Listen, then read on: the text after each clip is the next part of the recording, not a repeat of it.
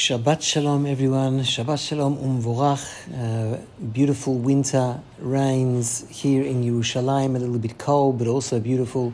Ir HaKodesh, I don't think we have to say it's only beautiful when the skies are blue and summery in Aviv.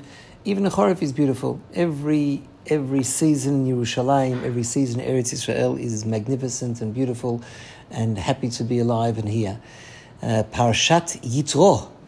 Before I even start the parasha, I'd like everyone, if possible, the few people that maybe listen to this Dvar Torah, to have a thought, to do a nice ma'aseh, a tefillah for Nadav Chaim ben Orit Chaya, the son of a friend and co-worker here at Torah Kohanim that was shot by that 13-year-old boy. That, by the way, is not just a 13-year-old boy, it's a whole ma'arechet of people behind him, supporting him, cheering him on, and of course handing out those lollies after something like this happens. Is in a serious way still in the hospital, and as much as we need the doctors and good medications, we also need the tefillot to act in this spiritual world.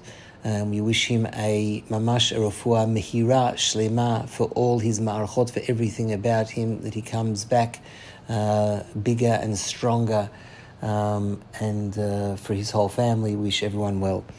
That's first of all. Anyway, Parashat Yitro.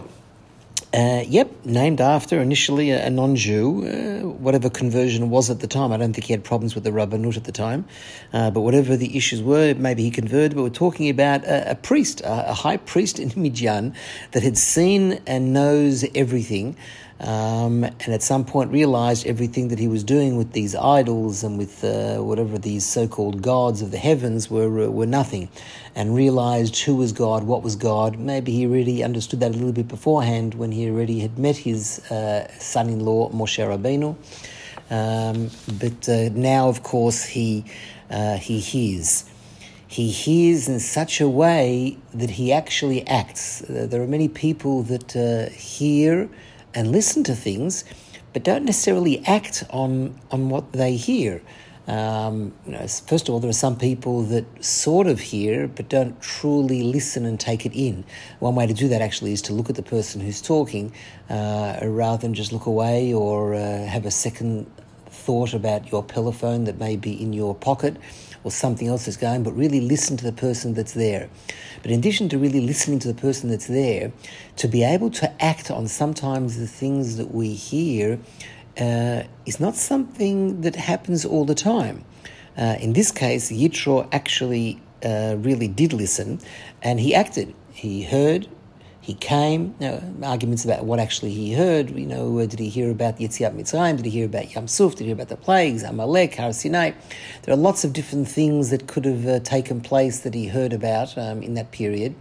All of which, of course, are phenomenal, and you'd have to not just stand in awe, but recognize that Hashem is involved not just in the creation of the world, but in every aspect of the history and the day-to-day happenings of Am Yisrael. He recognized and he acted.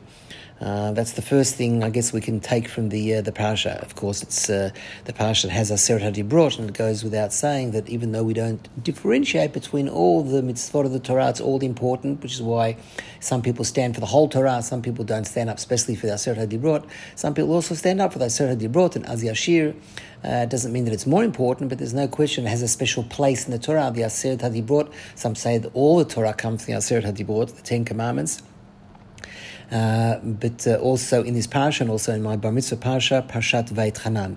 But that's many months away. The other thing we see in the parasha is the first time, I believe, I may be wrong, but I believe the words Baruch Hashem, thank God, is used, and it's actually used by Yitro. It's not something that we hear by the Avot, but Yitro says Hashem be blessed, and he's very happy for the Jewish people. Baruch Hashem that God did this, and Baruch Hashem that God did that. To be happy for the other person is something really very, very special, and something that we could all learn from. To be able to say Baruch Hashem and to be happy for the other person. It carries on and it says Vayichad Yitro. and he gets together with Moshe. Moshe tells him everything that happens. I've always had a question, by the way, about this whole parsha.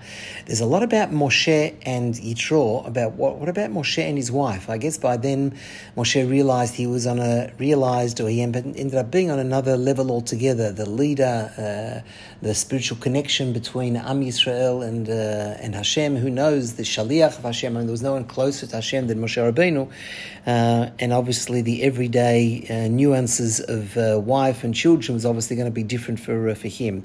But she takes very much a back seat already from now, because as soon as Yitro comes, he sits with Yitro and explains to him. And the word Vayichad, actually, Rashi brings down two separate meanings. It can come from the word chedva, which means happiness, or it comes from the word chidudim, which means something sharp and pins, vayichad, which gives to rise in some ways, as I read in a book of Rabbi Haber, that writes a beautiful book that I refer to often, from Australia. He's initially from Lakewood and ended up being in the Kollel in Australia.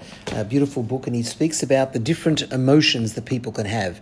And it's possible that these two conflicting or contradicting concepts of chidudim and chedva, vayichad, and he was sat with Moshe, but two different feelings. It's possible to have two opposing emotions from time to time. In this case, maybe feeling bad about the Egyptians and everything that happened, basically wiping out the Egyptian army and people and totally destroying them, as opposed to the happiness feeling about Am Yisrael. We say when we hear, unfortunately, that someone's passed away, Baruch Dayana Emet. If something great happens, we say Hatov v'Hametiv. Can those two things go together? Maybe there are situations. I think the Gemara, Rabbi Haber brings down, actually even discusses that at some point. What happens if a person hears that a great uncle whose person is very close to passes away, but the person knows he's about to inherit $10 million. On one hand, there's Baruch Dayamet, and it's very sad and it hurts. There's something else altogether that he knows he's going to inherit, and that's Hatov v'Hametiv. A person, emotions are a very strange thing. We sometimes go from Yom HaZikaron straight into Yom HaAtzmaut. Even people that lost a child, for example, and it may be a little bit harder, but we still go from one to the other. Our emotions that we have, whether it be grief and sadness, it's part of our life. It's the reality of life. But that doesn't mean that those emotions have to affect everything of that of that person. It doesn't mean that has to affect everything about the person's day, his week, his month. It doesn't also mean that he has to affect everyone around him. It's very difficult to be able to sometimes, for example, have an emotion and switch off altogether when you go out in the public, although we have to know that is the case. Our face and our mouth and the way we appear is not just your own private thing. You're also, it's part of the public domain, and therefore one has to be careful what one portrays when one is in the public.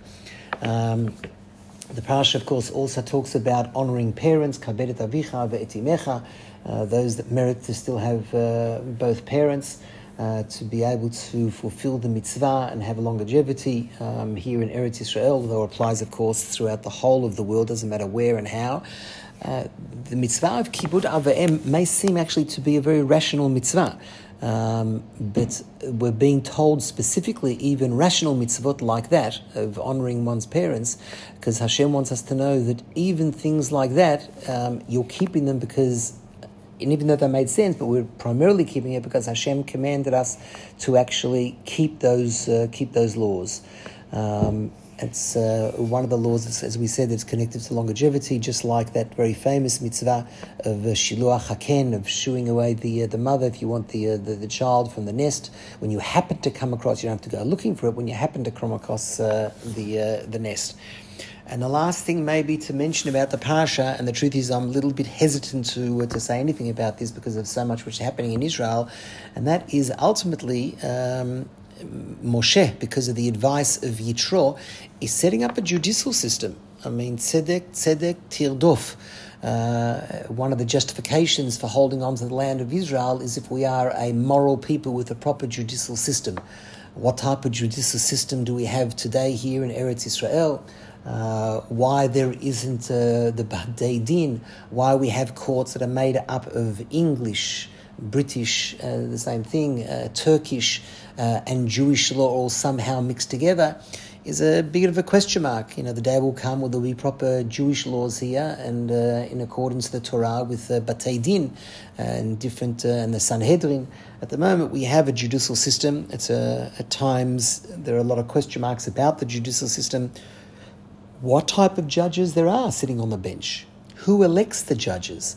And it's a big discussion which is taking place in Israel today. I don't know enough about what changes need to be made. I do know at least one thing, that the courts have not really been open or representing all the people. It seemed to be that for many, many years, maybe since the foundation of the state, the judges, it was like a very in-house system. Judge elects a judge from the same type of person, from a certain hierarchy, a certain educational system, and it kept on breeding the same type of people. So when various governments come in and they like to see a greater representation, for example, of religious, of Sfardim, of people from Yehuda v'Shomron, of women, etc. All of these things makes the system even better.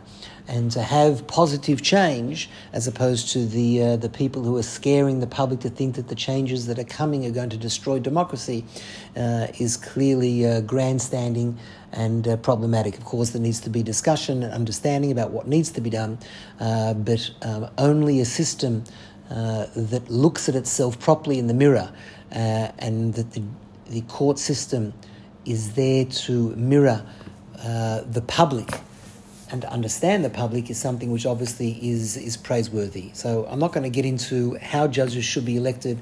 You don't need to be a genius to know that there have been more than just a few problems in relation to how the judges have been elected and who the judges have been since the creation of the state.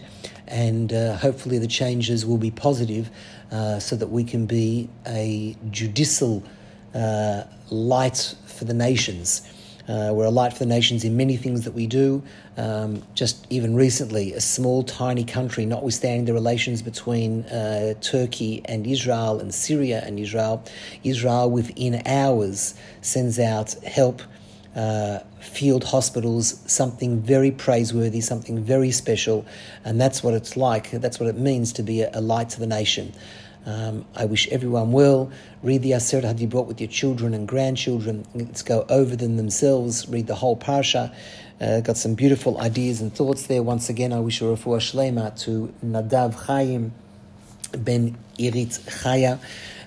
May you have a full refuah shlema. I look forward to not leaving Israel, but for those who are living in the Florida area and Texas, I look forward to hopefully seeing as many as you as possible during the days that I will be in both places. Hopefully trying to wake up Am Yisrael to be involved at a greater level, to realize that the blessings that you have been blessed is to be able to use for the Jewish people and for Yerushalayim.